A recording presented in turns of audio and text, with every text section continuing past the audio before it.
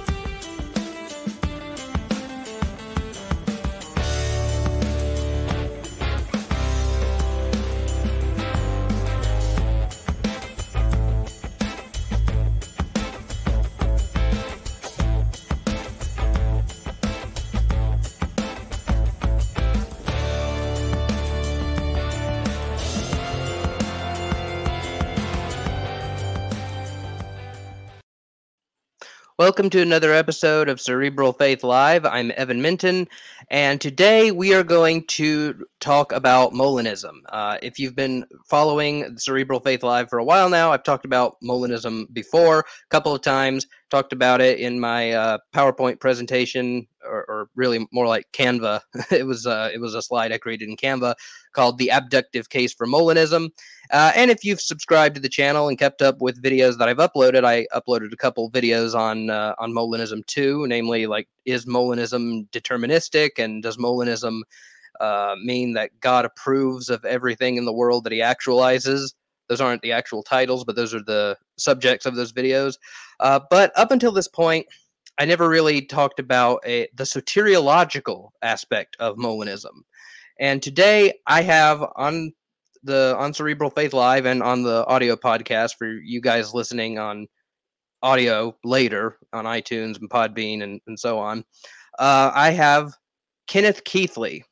He's written this book, Salvation and Sovereignty, a Molinist Approach, and it really revolutionized the way that I thought about soteriology. I read it back in 2015, so I've had this book for a while, and I never really found Calvinism or Arminianism completely satisfying. I would say I was more on the Arminian side than the Calvinist side. I thought Calvinism was just full of holes, but Arminianism, I thought they had to explain away some things. Calvinism had to do way more explaining away, but the typical Arminian, like when it came to predestination texts and eternal security texts, it really, the exegesis seemed kind of strained in those areas. But when I read this book, it was like everything clicked.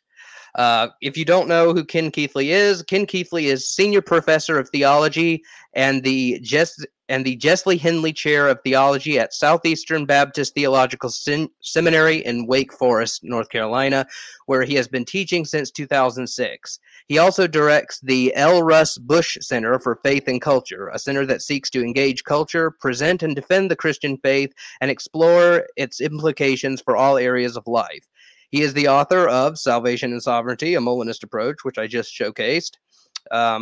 He's the co-author of 40 Questions About Creation and Evolution, and he's the co-editor of Old Earth or Evolutionary Creation, discussing origins with reasons to believe, and Biologos. And I also have that book. It's a very good book. Old Earth and Evolutionary Creation is dialoguing with each other.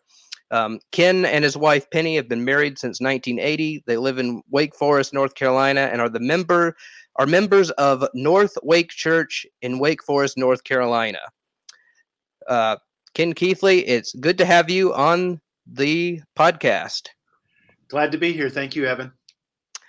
So for those who may not have known, those who, may be totally new to this topic, may never read anything you wrote or anything that I put out or any other, or never heard William Lane Craig or Tim Stratton talk about any of this.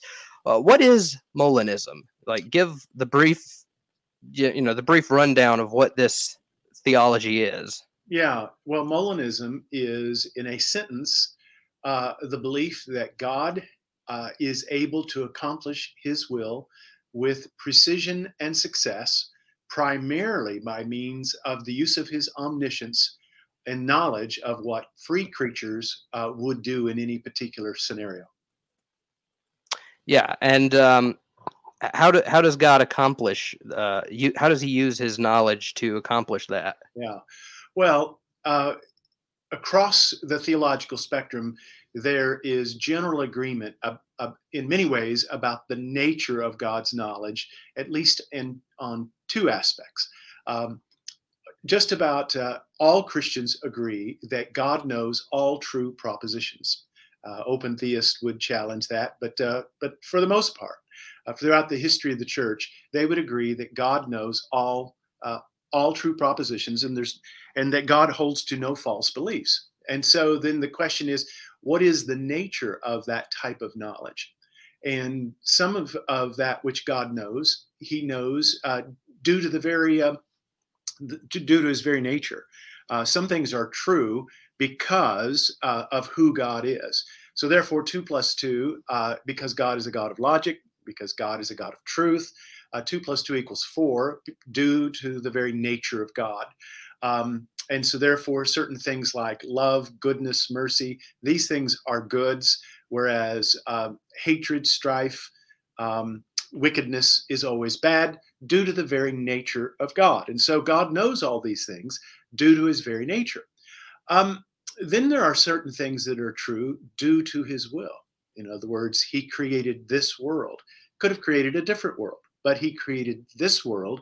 And there are certain things that are true in this world. And this, we call that his free knowledge because God knows everything true about this world that he freely chose, that he freely actualized.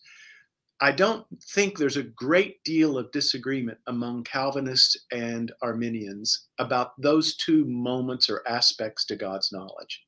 That they would believe that there are certain things that are true due to the very nature of God, which is then we call it God's natural knowledge. And then we'd say that there are certain things that God knows is true due to his will. And so this is his free knowledge. The question then comes up, what is the nature of God's knowledge concerning creaturely free choices made by genuinely free creatures? Not only what they would do in this did do in this world, but what they would have done in any scenario. And so, what is the nature of that knowledge? Is it the product of God's nature? No, we're talking about actions that are libertarianly free, that free creatures do. So they could have done otherwise, and so it's contingent. Is it the product of his will? Well, most of them are not, because God doesn't actualize a world in which it happens at all. And so we'd say that's knowledge that God has that's somewhere in between his natural knowledge and his free knowledge. And so that's why it's called middle knowledge. And so Luis Molina, a 16th century Jesuit, presented a way of understanding the way God can control and be in control by utilizing that middle knowledge, in which he is able to be in perfect control without causing the actions of libertarianly free creatures. And so that's what's called Molinism. Yeah, and I usually find the example when I'm explaining it myself, my favorite example is to use the circumstances leading up to Jesus's crucifixion, because Acts chapter 2, I can't remember the verse. I think it's 24, 23. but it's 23. Okay, well, I was close. 23, Says that you're doing fine. Yeah, he says, Peter says that Jesus was crucified according to the plan and foreknowledge of God. And determinists often, use that verse, but I don't think it has to prove determinism. And, like, God knew, if Pontius Pilate were born in the time and place that he was in, he would freely choose, to do what he did. He would freely choose to set Barabbas free and send Jesus to the cross. He knew that if Caiaphas was high priest in the first century, at that very moment, he would have freely chosen to not believe Jesus' claims about himself and condemn him on grounds of blasphemy. And the Jews would have freely chosen to take Jesus off to the Romans to plead with them. And he knew that if Judas were to become a disciple of Jesus, he would freely choose to betray him to the Sanhedrin. God knew all of these things in his middle knowledge, and so he was able to orchestrate the crucifixion of Jesus for the atonement of our sins, and yet all of their actions were free. And now sometimes people will ask, well, what if Pilate had done differently? What if Judas had done differently? And then I say, well, God could have put a different person in Pilate's or Judas's, shoes, so to speak. Or they wore sandals, they didn't wear shoes.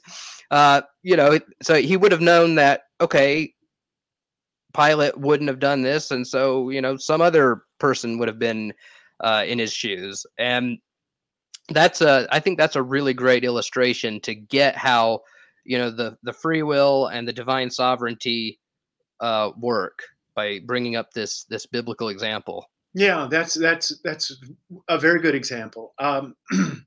A classic example is in Exodus 32, where God and Moses come down from the mountain and they see that the people of Israel are worshiping the golden calf.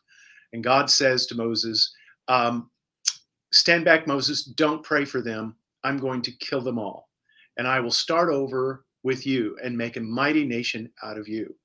Now, everything that he said, here's the question that we would have.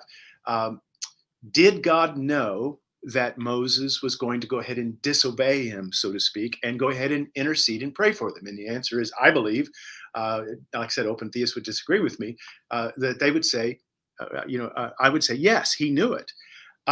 Was everything that he said to Moses true? And the answer is yes. If Moses had not prayed, then God would have killed them, all the people of Israel, and he would have started over with Moses just like he said.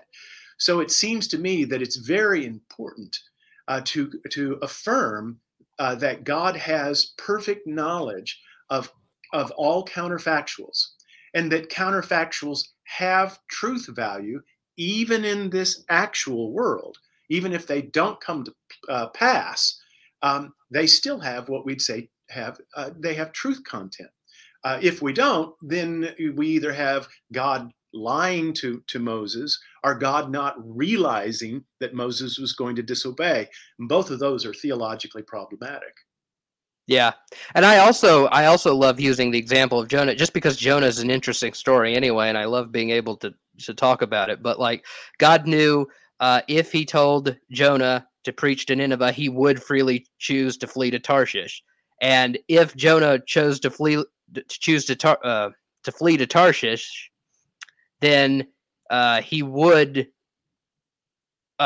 Well, he was God caused the storm, but God knew if I cause a storm, then these pagans are going to pray to their gods and they're going to talk to Jonah, and Jonah would, say, throw me overboard. And they would freely do that. And then a fish would swallow him. Jonah would freely choose to change his mind and about repenting to them. He would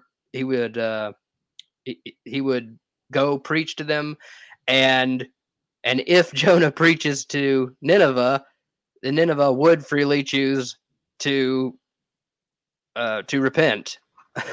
Yeah, And so God said all of that. He didn't really do much except tell cannot talk today for some reason. Tell Jonah to preach to Nineveh, and he caused the storm. He may have caused the fish too, but most of it was just his knowledge of how these people would act in these circumstances. Yeah, well, the text says that God had prepared the fish, and so it was all. Here's the thing: is it possible for God to be as successful in accomplishing his will as much as a Calvinist wants to affirm?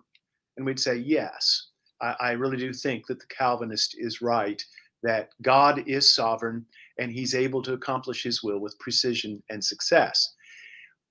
Are humans genuinely bequeath the ability to choose? And are our choices truly contingent? Could they have been otherwise? Just like an Arminian would want to affirm.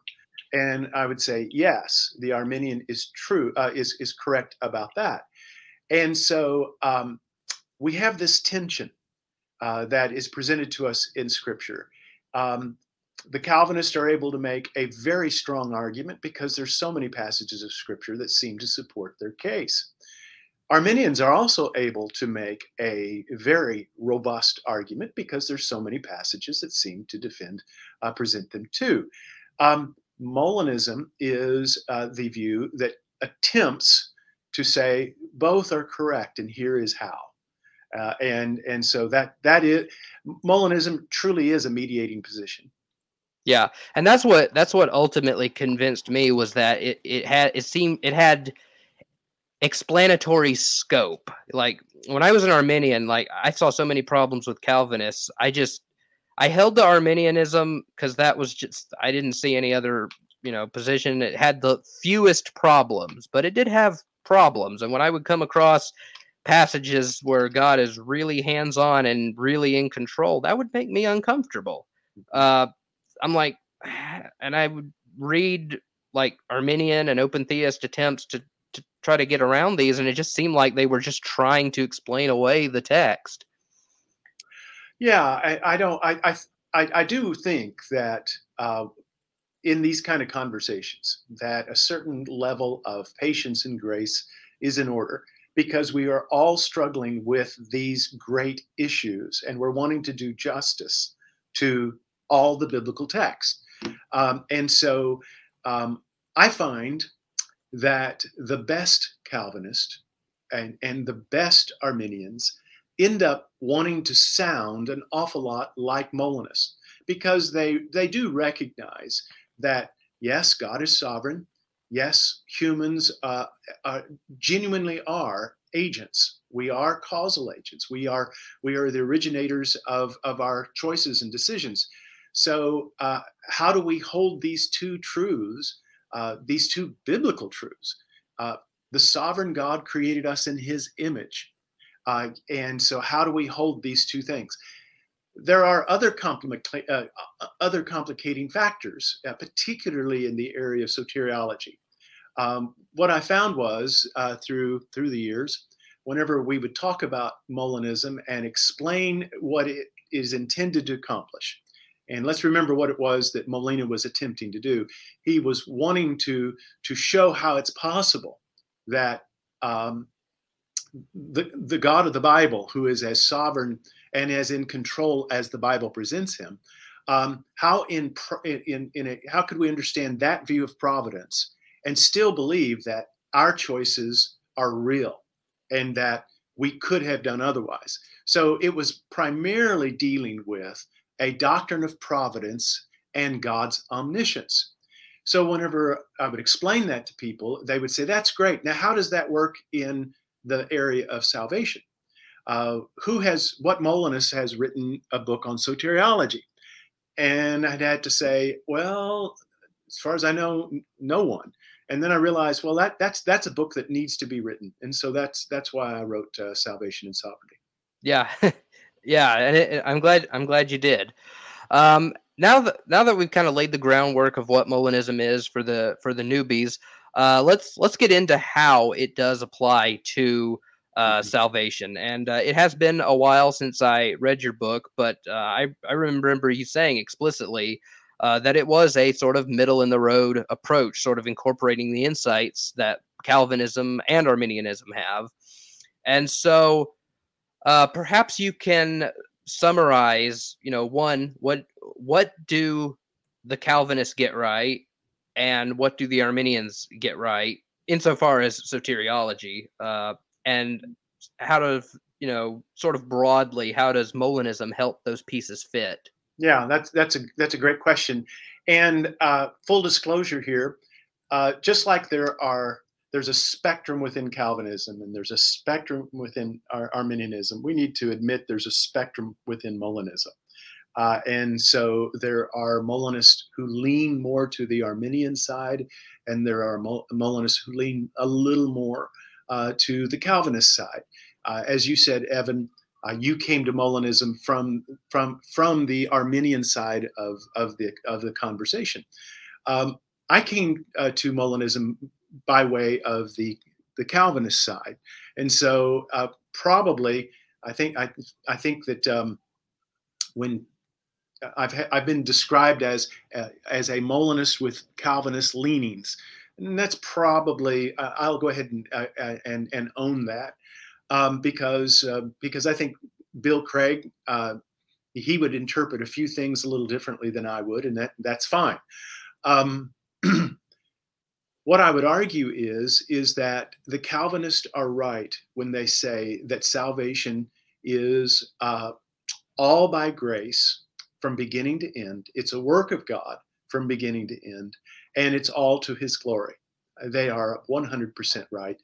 And I think that all of us as good Christians, regardless of what is your denominational affiliation, I mean, even our Roman Catholic brethren and our Greek Orthodox brethren would want to affirm those things that Calvinists emphasize, and that is salvation is by grace.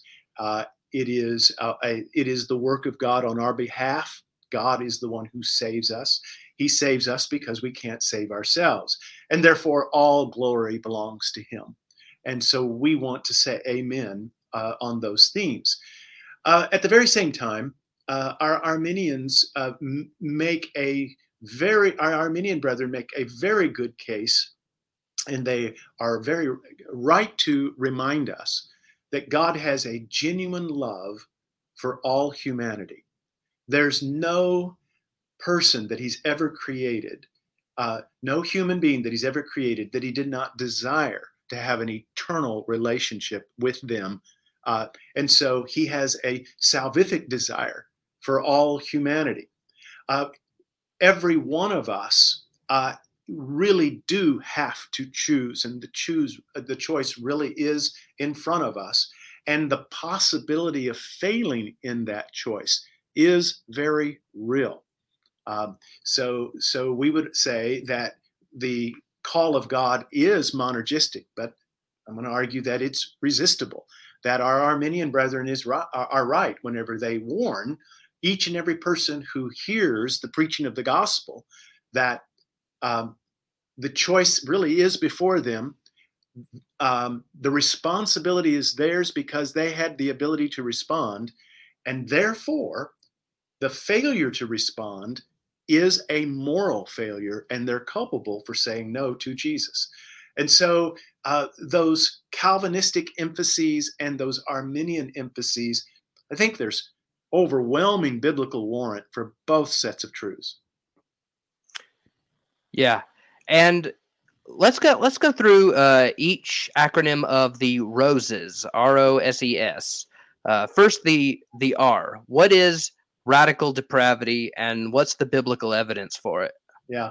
Well, first, I need to acknowledge that I am not the originator of the R.O.S.E.S acronym. Timothy George, who just a great, dear Christian brother who taught for many years at Southern Seminary and then ran Beeson Divinity School.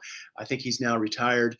He's the one who originated the acronym of R.O.S.E.S, and I asked him if I could borrow it, and he was gracious enough to say yes. So I give that credit. Radical depravity is acknowledging that the effects of Adam's sin is pervasive, that it's had that we genuinely are unable to save ourselves, and left in our natural state, our inclination is to run from God and to be at enmity with him. So the radical depravity, that's what we would want to say, that it is pervasive. Total depravity is trying to say almost exactly the same thing. Unfortunately, the word total kind of gives the idea that there is no relative goodness that a lost person can do. And we simply know there's no biblical warrant for thinking that. And there is, and in human experience would tell us that we know lots and lots of unsaved people who pay their taxes, they love their wives, they're good to their children. And so there is a relative goodness. In fact, this perhaps may be the greatest impediment to receiving the gospel there is, that they have this relative goodness where they feel like they're pretty good people. So total depravity has, again, whenever you read someone who explains it very carefully, they don't say it in those ways. But many times it's presented in a very reckless way that total depravity has the idea that we're always as bad as we possibly can be. Now, what it's saying is that there's no part to us that has not been affected by the fall, so that even the relative good that I do turns out to be tainted by sin, and even it falls short of the glory of God. So not only must I repent of my sins, I have to repent of my own self-righteousness. So that's what radical depravity means. Yeah. And what's like some of the biblical evidence for that? Can Well, you like cite some passages? Well, I mean, the heart's deceitful and desperately wicked. Who can know it? Our Psalm 19. Who can understand his faults? There's just so many passages of Scripture that says, "For there's none righteous, no, not one. For all have sinned." I mean, it's the classic Roman road verses. All say that we are sinful, and then you have other passages, such as in 1 Corinthians chapter 2, that the natural man does not receive the things of the Spirit of God. Neither can he know them because they're spiritually discerned. Yeah. Yeah. And our inability to come to God is like addressed in John 6:44, where Jesus says, no one can come to me unless the Father who sent me draws him. Yeah, we are not Pelagians.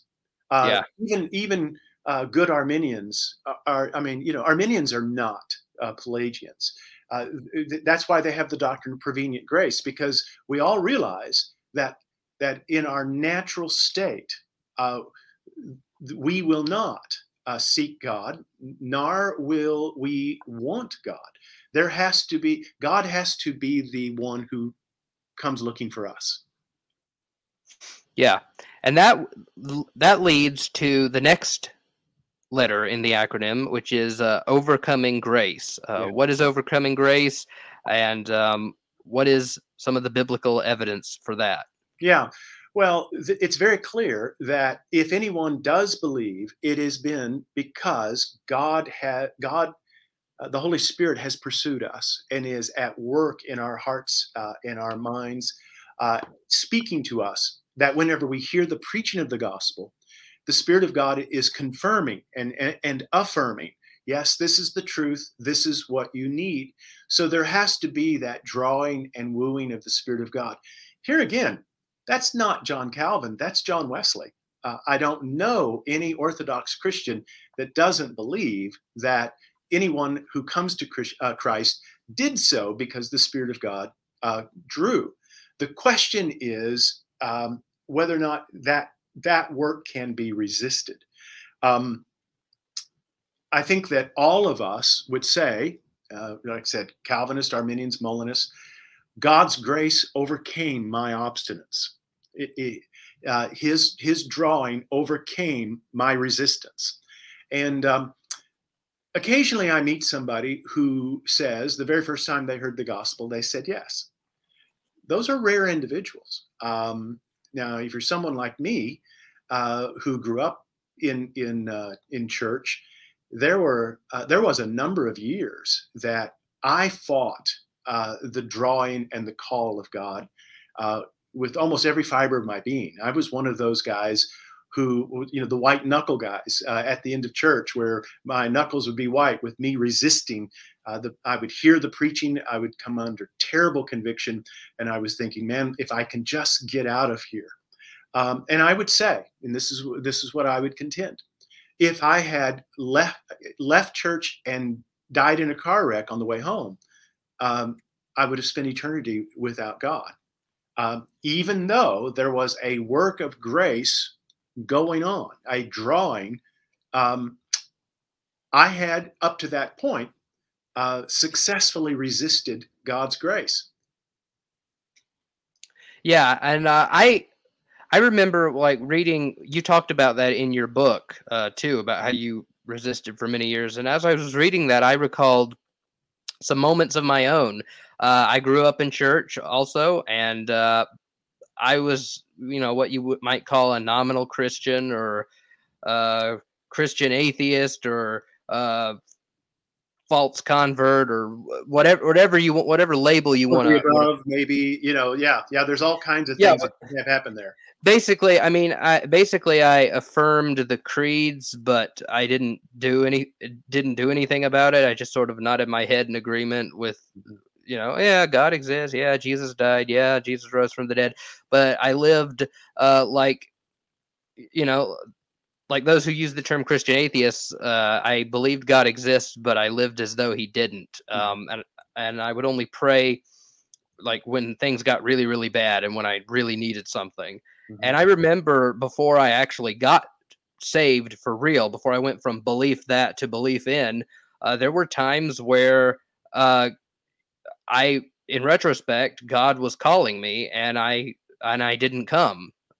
Fortunately, he got to me eventually, but um, yeah, I can just remember, several instances at which I thought, you know what, I'm not really saved. I need to get saved. I should read my Bible more. I should not just pray to God when, God's not my own personal genie.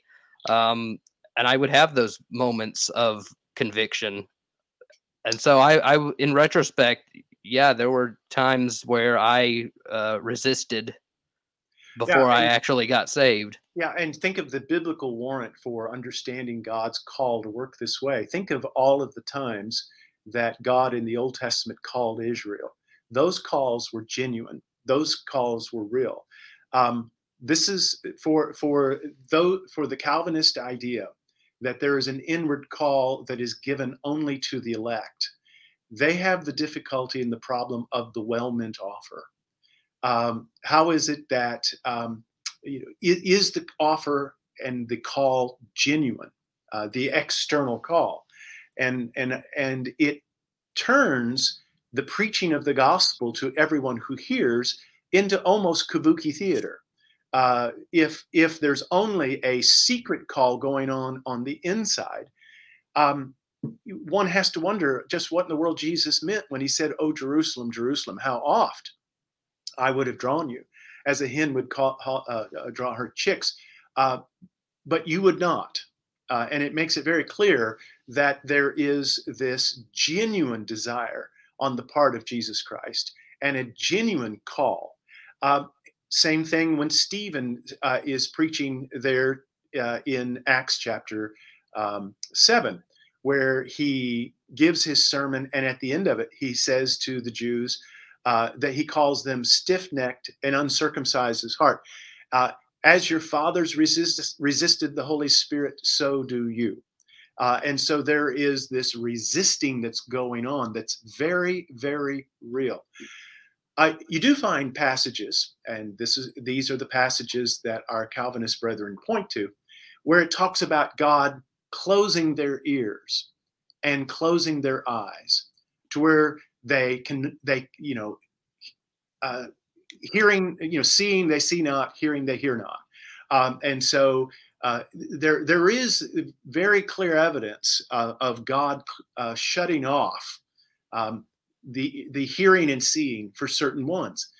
If you'll notice, though, in every one of those examples that you find, this is an act of judgment upon those who have rejected prior offers of grace. The most explicit of this is in 2 Thessalonians, and it's one of the most terrifying passages I know of in the Bible, where it says, "For this cause God will send them strong delusions, that they may believe a lie, and that they may be damned." You know, wow, that's terrifying. Why? It says, because they would not receive the truth. And so it makes it very clear that the reason why they're receiving this type of punishment, and it is a punishment, it's a judgment, is because they rejected prior offers of grace that was really genuinely there. Yeah. And also, I've never really found those texts compelling because it kind of presupposes that they were able to respond prior to God acting, which kind Yeah. of negates the whole, we would just, it kind of negates the whole idea that we would just run away on our own and God has to do something to bring us in. Yeah, and that's you're making a very good point, because why warn about the blasphemy against the Holy Spirit if there was not a prior work of the Holy Spirit that you were in danger of forfeiting? It doesn't make any sense for Jesus to talk to them the way that he does. And this goes back to John chapter 6, where Jesus warns his hearers, that about you are not of my sheep. And so, that there's a lot of my Calvinist brethren will say, see, they were non-elect, so the call wasn't to them. And I say, now think about this just for a second. Let's take a look at the context, and let's think about the audience, the ones to whom he is speaking. He is talking to people who believe they are the chosen people. They think they are elect. If you were to ask them, they were quite convinced that they were within the covenant of God, and that it's everybody else that's out of luck. They are the people, and they are the elect. What is Jesus doing in John chapter 6? Is he telling them that they're out of luck? Is he telling them? Is he taunting them that there's no grace available? There's no salvation for them. There's no election for them? Or is it more likely, what the text seems to be indicating, that he's warning them against their false assurance and their false confidence, where they're saying, we have Abraham as our father. They are quite convinced that they are within the covenant of salvation. And Jesus is warning them. You think you're saved, but you actually are not. Otherwise, all he's doing is taunting them that there's no salvation available, which seems very bizarre. Part of your chapter on overcoming election, you talk about how Overcoming grace. Overcoming grace. Yeah, overcoming grace. You talk about how grace is monergistic, but it's resistible, and you call it the ambulatory model. Could you get into that for our audience? Well, what is it? What part there do you? Okay, here's the question then. How can it be that it is all of God, and yet I have to be brought to a point where I choose? So let's think of that moment that you choose, that moment in which you place your faith. In other words, a lot of times whenever I hear critiques of my ambulatory model, they seem to think that the ambulance and the ride in the ambulance is somehow the ride of faith. No, that's not what I'm talking about. And that the hospital is heaven or salvation. No, the hospital in this analogy is coming to that point of decision.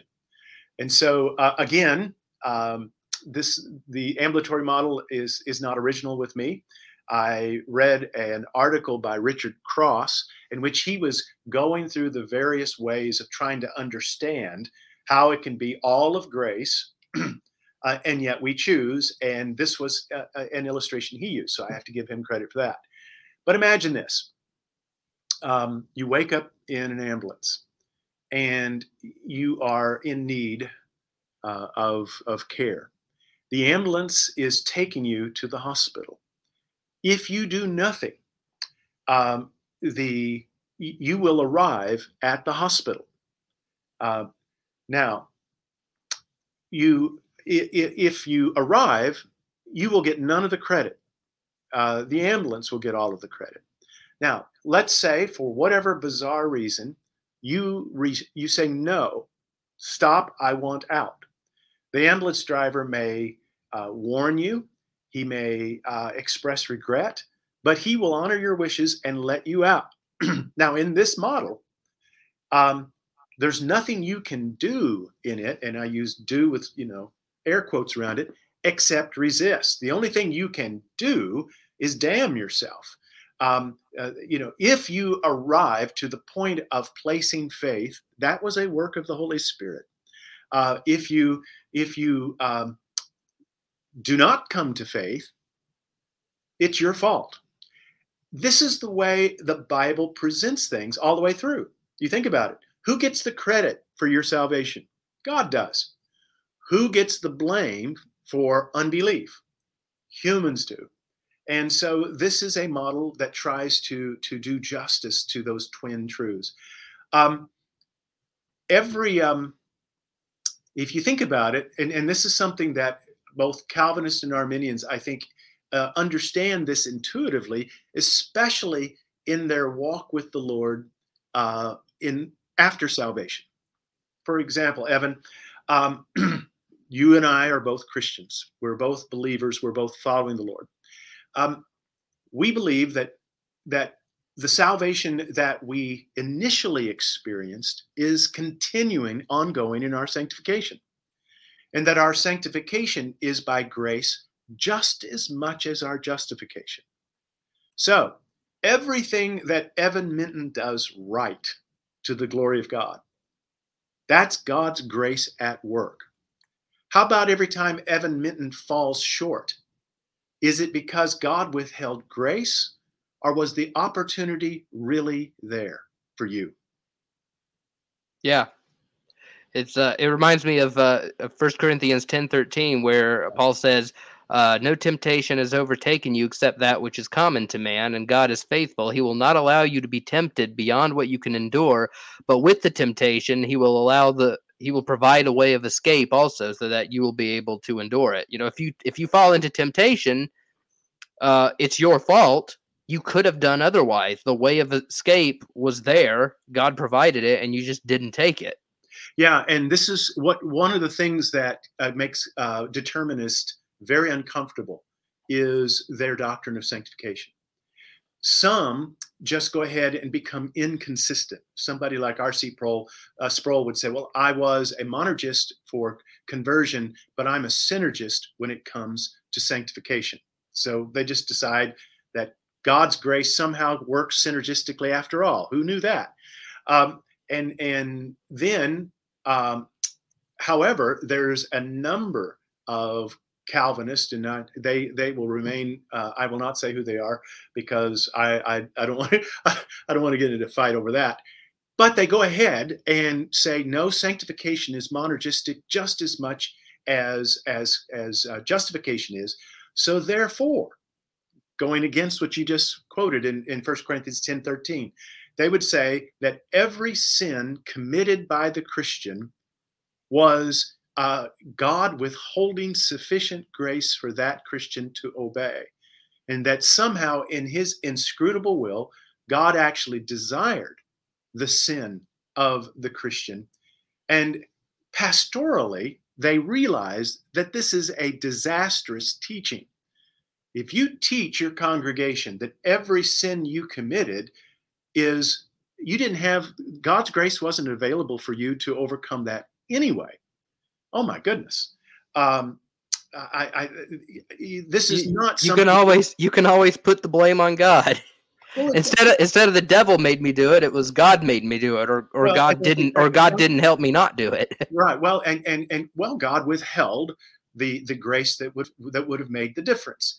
Now, of course, they don't want to say that in sanctification, but they don't have a problem at all in saying that in the preaching of the gospel.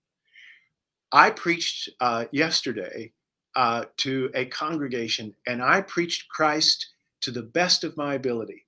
And I was preaching there that each and every one of them must say yes to Jesus, or they will perish. And I said it to them with every ounce of my being, and hopefully in the power of the Holy Spirit.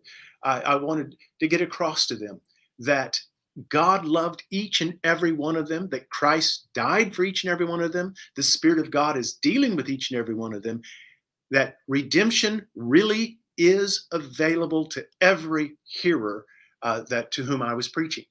I believe that with all my heart and mind. I really do believe that. And my Calvinist brethren can't say that. And for that reason, I'm not a Calvinist. Yeah.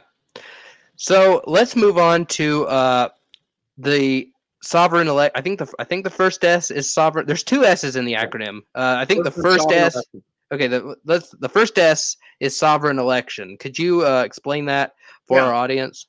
Yeah. What I realized, and this is perhaps the point that led me to Molinism more than anything else, is that the debate that happened among Calvinists between the supralapsarians and the infralapsarians. In the supralapsarians argued that God damned the reprobate in the very same way that he chose the elect and saved the elect. So therefore, it is symmetric that God eternally loved the elect and he eternally hated the reprobate. Now, most Calvinists get really queasy about that, because if God eternally hated the reprobate, think about this. Why? Why did he hate them? Don't know. In fact, it is not because they're sinners. He ordained they became sinners so that he could justly send them to hell. So he hated them first, ordained that they become sinners so that he could be just in punishing them. And so now God has, and what you find yourself having to say is, in the supralapsarian system, yes, we know God is love, but in the supralapsarian system, God is also hate. And because it's an eternal attribute of God in supralapsarianism. For that reason, most Calvinists pull away from that and try to argue for what's known as infralapsarianism. And that is that God ordained to create the world, to and here's their language, permit the fall. In other words, they're going to say that God is going to allow the fall to happen. Now, notice they have started using the language of permission and contingency. In other words, rather than God causing, God is permitting. And so now they have stepped away from hard determinism. They've stepped away from the deterministic language. And then also what they're going to do then is they're going to say that now humanity as a whole is lost due to the fall. And then all of humanity is running away from God.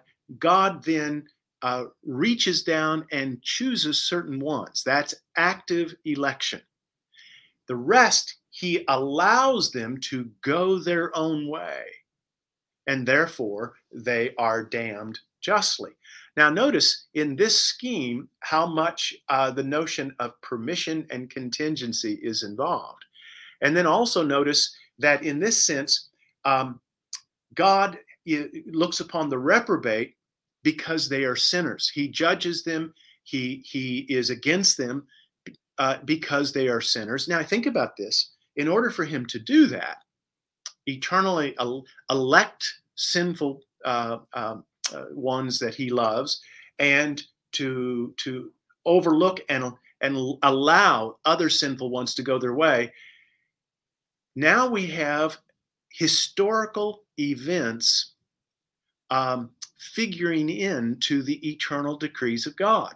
So now that which happens in history, God, according to his foreknowledge, is looking ahead and is making eternal decisions. I mean, in the infralapsarian system, there is, as the supralapsarians are often happy to point out to infralapsarians, there's more than just a little bit of Arminianism snuck in there through the side door.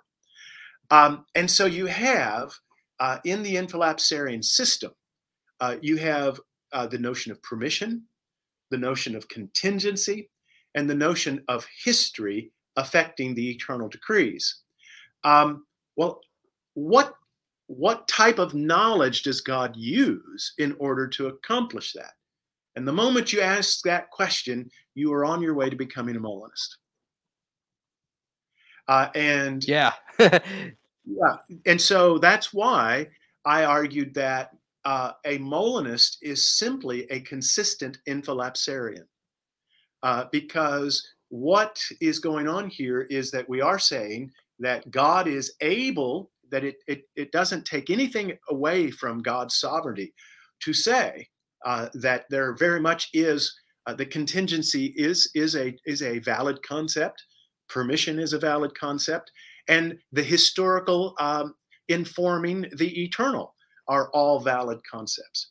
Now, one thing that I critique both supralapsarian and infralapsarian is that they start with the individual. And I think that in the end, this is inadvertently, but still very much so, very anthropocentric, that it's still all about me and it's all about you.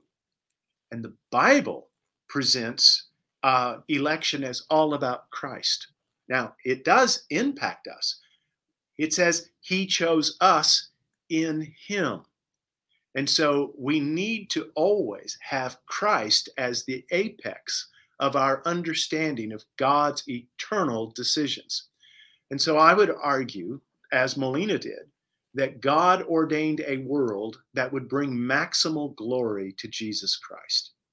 And so that is how we should understand what's going on. Let's move on to the E in the R.O.S.E.S acronym. Can you explain the E for our audience?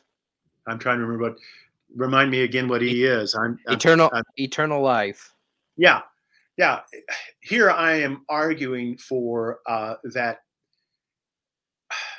And this goes back to the whole question of security, preservation, and perseverance. In what I'm arguing there, here's what we have. And I remember seeing what you sent to me about that. You have certain friends that this is their bone of contention about me having the confidence I hold to the perseverance of the saints, and that I really do believe that the saved really do make it to heaven.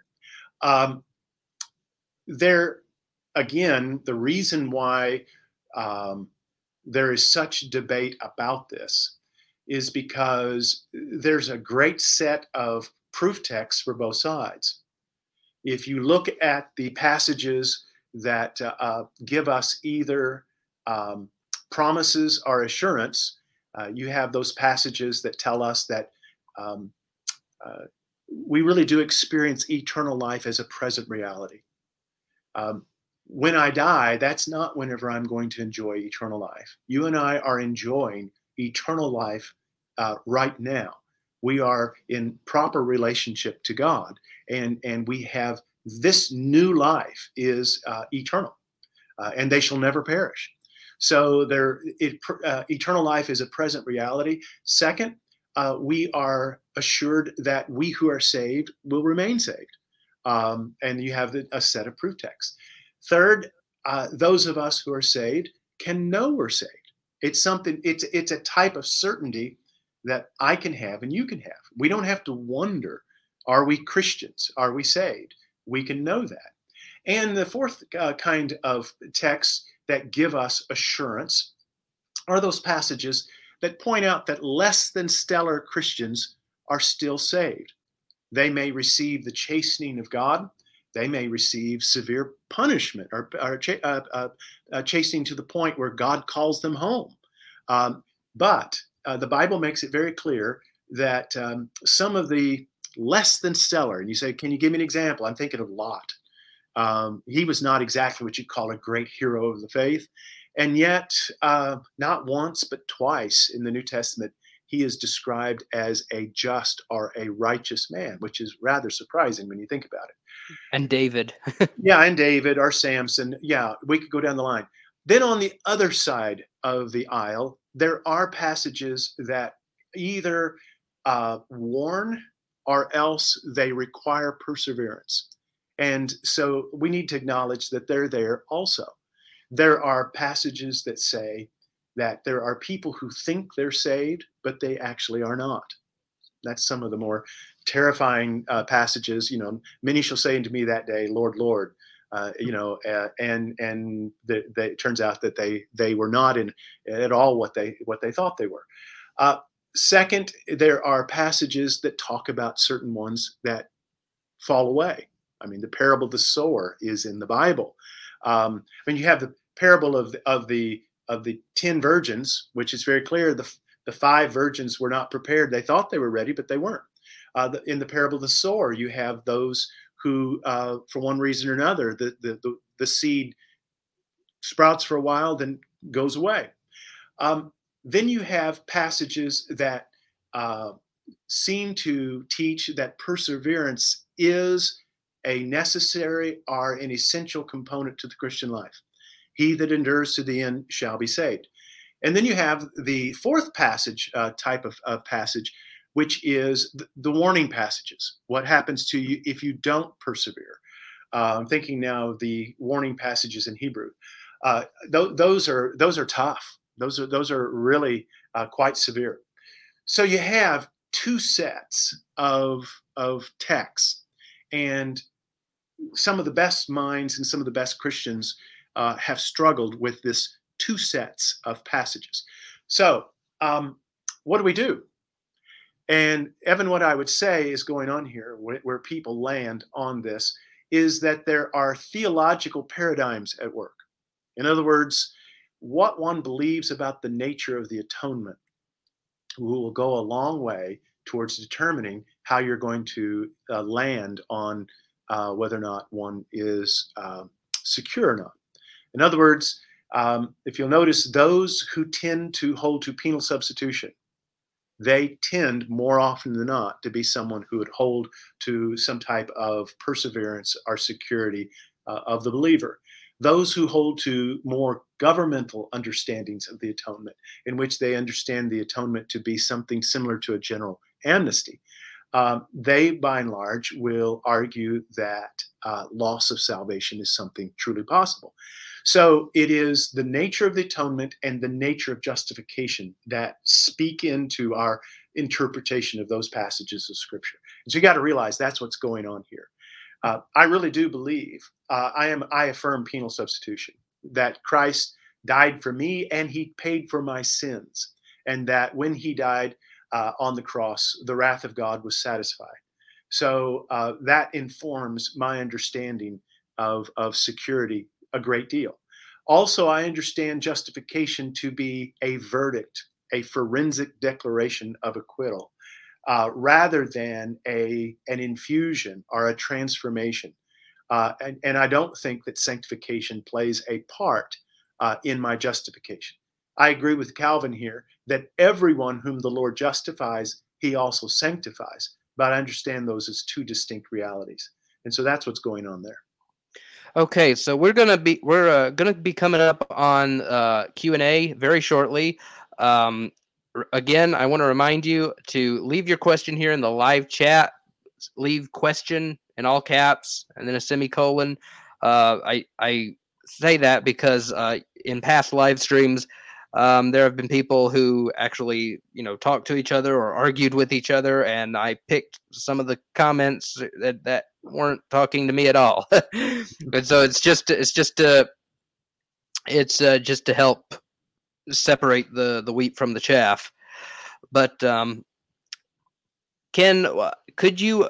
We're coming on the final acronym, the second S, singular redemption. Yeah. What Yeah. is that, and what's... If I had a label to change, that'll be, if I do another edition of the book, I will change that one, because I think sufficient.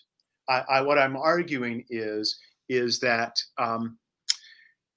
the atonement is sufficient for everyone in the whole world. I'm arguing against limited atonement there. For those of us who hold to penal substitution, there are many in my camp who thinks that if you're going to hold to penal substitution, you must also hold to limited atonement.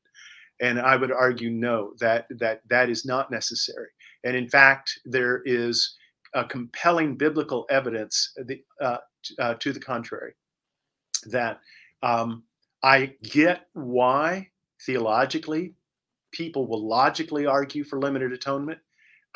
It's just that there is just a remarkable set of passages of Scripture that teach otherwise, and not only just proof texts, but the very notion and nature of the Old Testament teaching on atonement that makes it very clear that an atonement can be provided, but unless it is applied, it is for naught. Yeah. So let's move on and look at some of the live chat questions. Hi, SlamRN. SlamRN, she did have a question. She said, "What is supralapsarian?" But she said, "Okay, I looked it up. It's the doctrine that God decreed both election and reprobation prior to the fall, and then allowed the fall of man as a means of carrying out His divine purposes." Yeah, think of double predestination. Yeah, the supralapsarian is known for double predestination. That God ordained the damnation of the reprobate, just as in the very same way He ordained the election of the salvation of His elect. And so they understand election and reprobation as mirror images of each other. Yeah, and she also points out infralapsarian. She summarizes it: the doctrine that God foresaw and permitted the fall of man, and after that, after the fall, He then decreed election as a means of saving some of the human race. Yeah, notice the language there. Foresaw, God used foreknowledge, and He permitted. And so this is why supralapsarians denounce infralapsarians as being closet Arminians. By the way, the Synod of Dort teaches infralapsarianism, not supralapsarianism. SlamRian also asks, "Is Ken a universalist?" No. I wish everybody was going to heaven. And if I get to heaven, finds out that there's more there than I thought was going to be there, that would be wonderful. But Jesus Himself teaches that there are not just wheat, there's also tares. There's not just sheep, there's also goats. There's not just those on the right hand, there's those on the left hand. And so Jesus Himself is the one who lets us know that not everyone is going to heaven. Yeah. I'm not a universalist either, by the way. I do get salvation is universally available. Yes, it's universally available. God wants all to be saved. Jesus died for all. Grace is given to all. But that's where our agreement with the universalists stops. Right.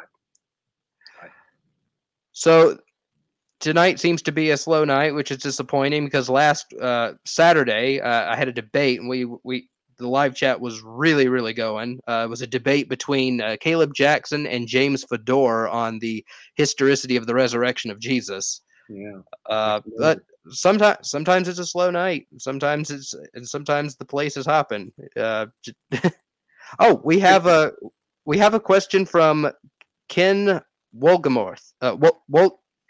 Wolgamoth. I made him sound like a Harry Potter character.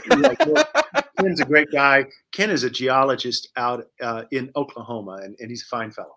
Yeah, we're Facebook friends.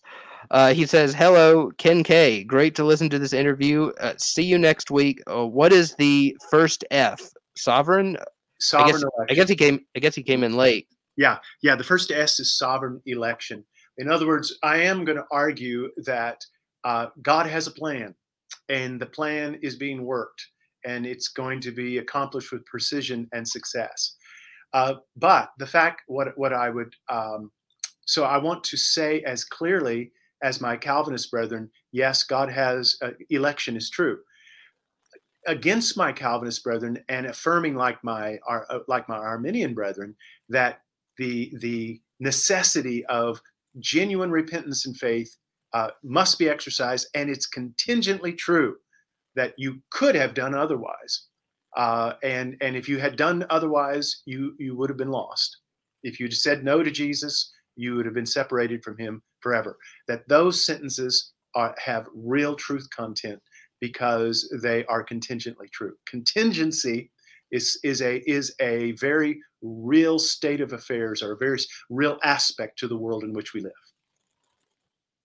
All right. So if anyone has any more questions, go ahead and type them up quickly, because I'm going to move on to the last few questions, and that will be the end of this stream.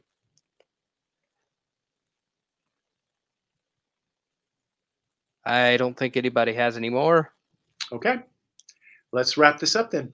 All right. So David Paulman is a friend of mine. He's got a YouTube channel called Faith Because of Reason. He puts some really great stuff out on soteriology and epistemology, and currently he's I think he's just opened up a study on miracles, so he should be putting out some content soon on that. He's a really, really, really avid reader. I don't know how he reads all the books that he does, but he's a classical Arminian, and he's not a fan of the roses.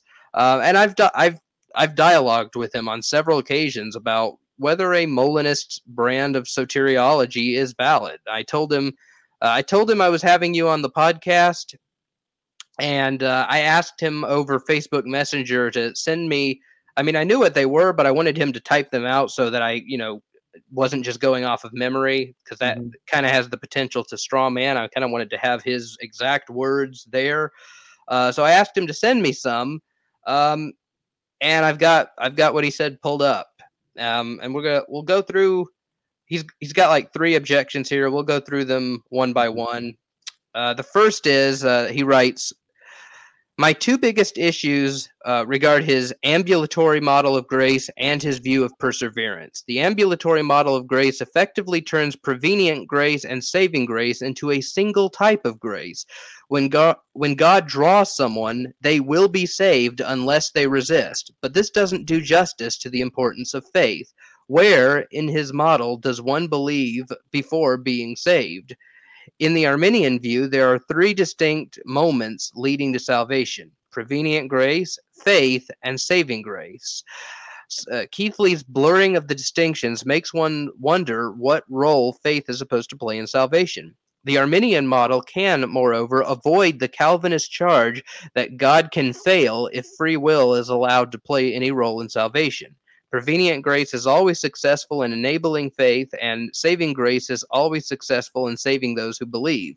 There is never any possibility of God failing to accomplish what he intends to do. But if we accepted Keathley's model, then God can fail, since those he draws to salvation can resist and end up not being saved. The distinction between prevenient grace and saving grace is therefore necessary in order to avoid the conclusion that God can fail.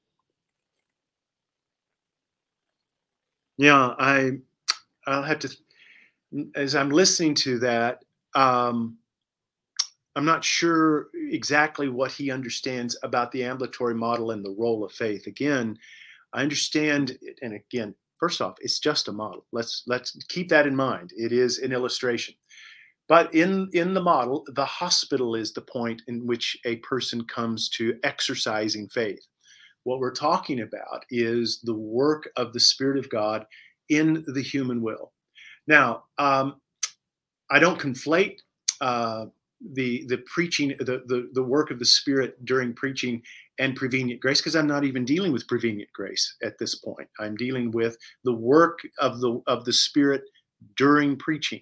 And I do believe that there is a work of word and spirit that happens every time the gospel is preached or taught or presented. If I didn't believe that, I'd be terrified to try to do a work or try to witness to someone. So that would be the way that I would answer that if I'm understanding his objection correctly. Maybe it would be one of those things where I would just need to sit down with him and hear what he has to say. Um, as to the notion that we're afraid about God failing, not so much. I don't think God is really concerned about that as nearly as much as David seems to be. How many of the original generation that crossed through the Red Sea with Moses got to enter into the Promised Land? Only two. So are we to say that God failed? That of the 600,000 or so that left Egypt and didn't make it to the Promised Land, did God fail? And I'd say no, God didn't. Every time a Christian sins, and even though there is grace available, did God fail? No, I don't think the grace of God fails us. I do think it's possible to fail the grace of God. Yeah. Yeah, and I did a case against limited atonement stream on my own. Here on Cerebral Faith Live was a PowerPoint presentation or a Canva presentation. But like I said last Saturday, PowerPoint has the same thing going that Coke has here in the American South. Everything is Coke. Pepsi is Coke. Coke is Coke. Dr. Pepper is Coke. If it's a soda, it's Coke. Same goes for slides. If it's Google Slides, Canva, or actually PowerPoint, it's all PowerPoint. Right. And I made the point that I think one can say that even if this sort of resistible grace makes God a failure, you can just put that under the umbrella of God condescending himself, just in the same way that he condescends in other ways. I mean, Yeah, God was not above becoming a drooling, babbling baby as part of his plan for our salvation. Yeah, I think that. Oh yeah, and I also said that God can, he can allow himself to be a failure if there are morally sufficient reasons to do so. Like, I think you have to actually freely enter a relationship in order for it to be true love. And if God were to, irresistibly draw everyone to salvation, that would not be genuine love. And also it may not be feasible for God to actualize a world where every single person freely chooses to respond to the gospel. In any feasible world God could create, there may be some who would resist to the end. Yeah, I'm not sure. I'm still not sure. I want to accept the label of failure, because that is exactly the accusation that universalists make. Yeah, well, Against that I don't Christians. either. I'm just Yeah, saying that yeah, as a concession. I'm like, right. even if it's not a problem. Yeah, because universalists generally bring up this objection to any of us who believe that there are people who will be eternally lost. They'll say, "Well, then you have portrayed God as a failure, that his great project ends badly for a significant portion of humanity." But anyway, that's the best I think I can do with that one. Let's move to the next one. Yeah. David Paulman's next objection is, quote, on the issue of perseverance, there are numerous problems with the idea that one can but won't lose their salvation. First, it is contradicted by examples of people who fall away. Judas was given to Jesus by the Father, John 17:12, and all who the Father gives to Jesus comes to Jesus, John 6:37. Yet Judas was still lost, John 17:12. And again, Paul tells us that Hymenaeus and Alexander made a shipwreck of their faith. So it is evident that apostasy is not a mere possibility. We might also point out that the idea is unbiblical. Scripture never says that believers can but won't lose their salvation. End quote. Yeah, I think he's got me confused with Tom Schreiner, perhaps with Bill Craig, because they do argue that in other words, that the warning passages are the means by which they persevere. I don't embrace that. What I argue is that not only do we persevere, but we are also preserved. So uh, yeah, what I'd have to say to David is that I agree with your opening sentence. That um, I think the idea of saying that God uses the warning passages as the means by which people then persevere sufficiently so that they may stay in a state of grace. There are so many issues that I have with that, because it seems to give the idea that certain egregious sins are sufficient enough that the blood of Jesus Christ no longer saves them. And I find that very problematic. Well, it might just be warnings to not fall into disbelief. Not that would be the only sin that would really cut you off from grace. So it's say and I was listening to Michael Heiser's series on Hebrews, and he was talking about how like the whole letter was written to a persecuted Jewish sect who were really tempted to just give up Christianity, return to Judaism, start observing Torah, and just go back to that old system. Yeah, the Hebrew. And that's where most of the warning passages that I'm aware of are found. I mean, Yeah, Hebrews is those just are really littered tough. with them. Those are really tough passages. I think that perhaps it would be fruitful, uh, and this is all I'll say on it for this at this point. It might be fruitful to do as many have argued, to understand those in a very corporate way. Let's remember what is the metaphor, or what is the extended example, what is the typology that he's using all through the book of Hebrews. It's the children of Israel in the wilderness, how they fail and they don't enter into the promised land. Well, here's the question: is it that they lost their salvation, or is it that they failed to receive all of the promises of God that God had intended for them? For all their 40 years of wandering in the wilderness, God's Spirit never left them. The pillar of fire still directed them by day, and they still enjoyed the presence of God, even though, Moses included, died in the wilderness. So the point that's being made there is not about a warning to individuals that they're going to lose their salvation if they don't persevere. It's very much a warning to a collective body about losing everything in terms of the message of the gospel, and uh, the that they are going to be shipwrecked in terms, just like the way that the community was, and the purpose that for God having that church. I believe it's the church in Rome. That church is going to be devastated and it's going to be ended. So I think that understanding this in a very corporate way, we are Americans. We want to understand very individualistically, and if we understand the type and the archetype, he's talking to a community and using a community as an illustration. Now, it is a community made up of individuals, and individuals play a role. So it's not just corporate and it's not just collective. But I think it's very much we need to keep the collective aspects of that in mind as we look at those.